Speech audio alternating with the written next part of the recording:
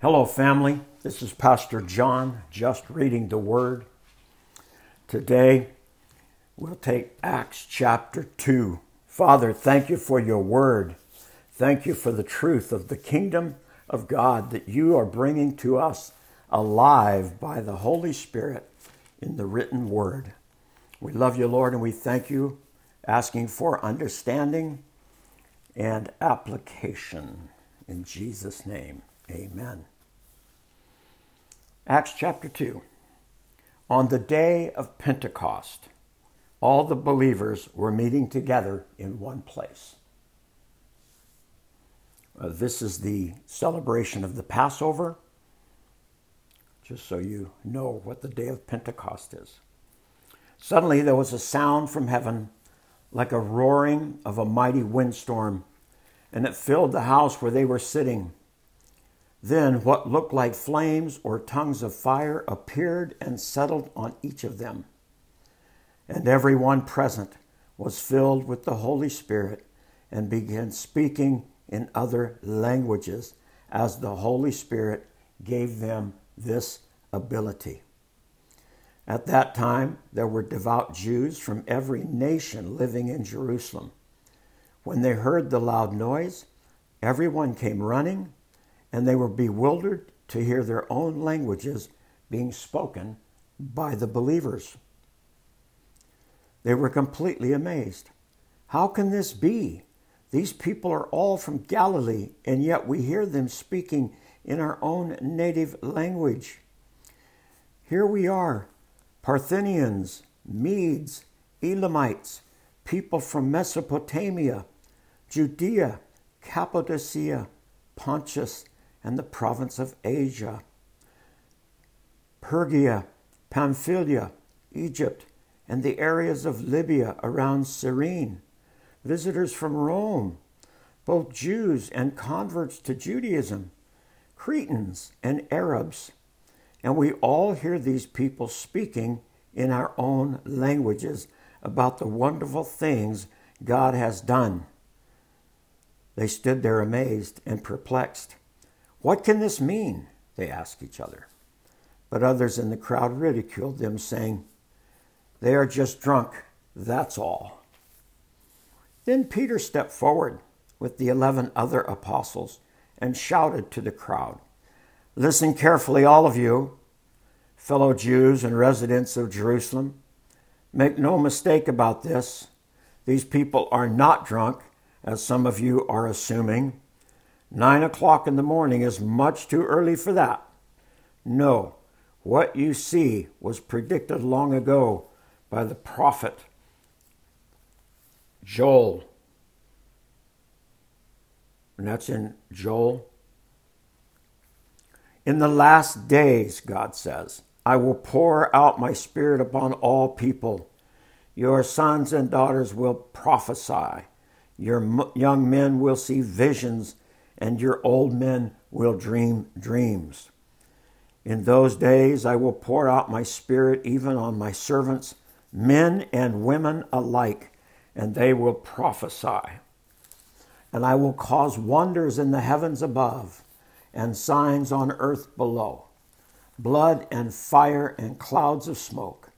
The sun will become dark, and the moon will burn blood red before the great and glorious day of the Lord's arrival. But everyone who calls on the name of the Lord will be saved. People of Israel, listen. God publicly endorsed Jesus the Nazarene by doing powerful miracles and wonders and signs through him, as you well know. But God knew what would happen, and his prearranged plan was carried out when Jesus was betrayed. With the help of lawless Gentiles, you nailed him to a cross and killed him. But God released him from the horrors of death and raised him back to life, for death could not keep him down. King David said this about Jesus, I see the Lord is always with me. I will not be shaken, for he is right beside me. No wonder my heart is glad, and my tongue shouts his praise. My body rests in hope, for you will not leave my soul among the dead, or allow your Holy One to rot in the grave. You have shown me the way of life, and you will fill me with joy of your presence. Dear brothers, think about this. You can be sure that the patriarch David wasn't referring to himself, for he died and was buried, and his tomb is still here among us. But he was a prophet, and he knew God had promised with an oath that one of David's own descendants would sit on his throne. David was looking into the future and speaking of the Messiah's resurrection. He was saying that God would not leave him among the dead or allow his body to rot in the grave. God raised Jesus from the dead, and we are all witnesses of this. Now he is exalted to the place of highest honor in heaven at God's right hand, and the Father, as he had promised, gave him the Holy Spirit to pour out upon us, just as you see and hear today. For David himself never ascended into heaven, yet David said, "The Lord said to my Lord, sit in the place of honor by my right hand until I humble your enemies, making them a footstool under your feet."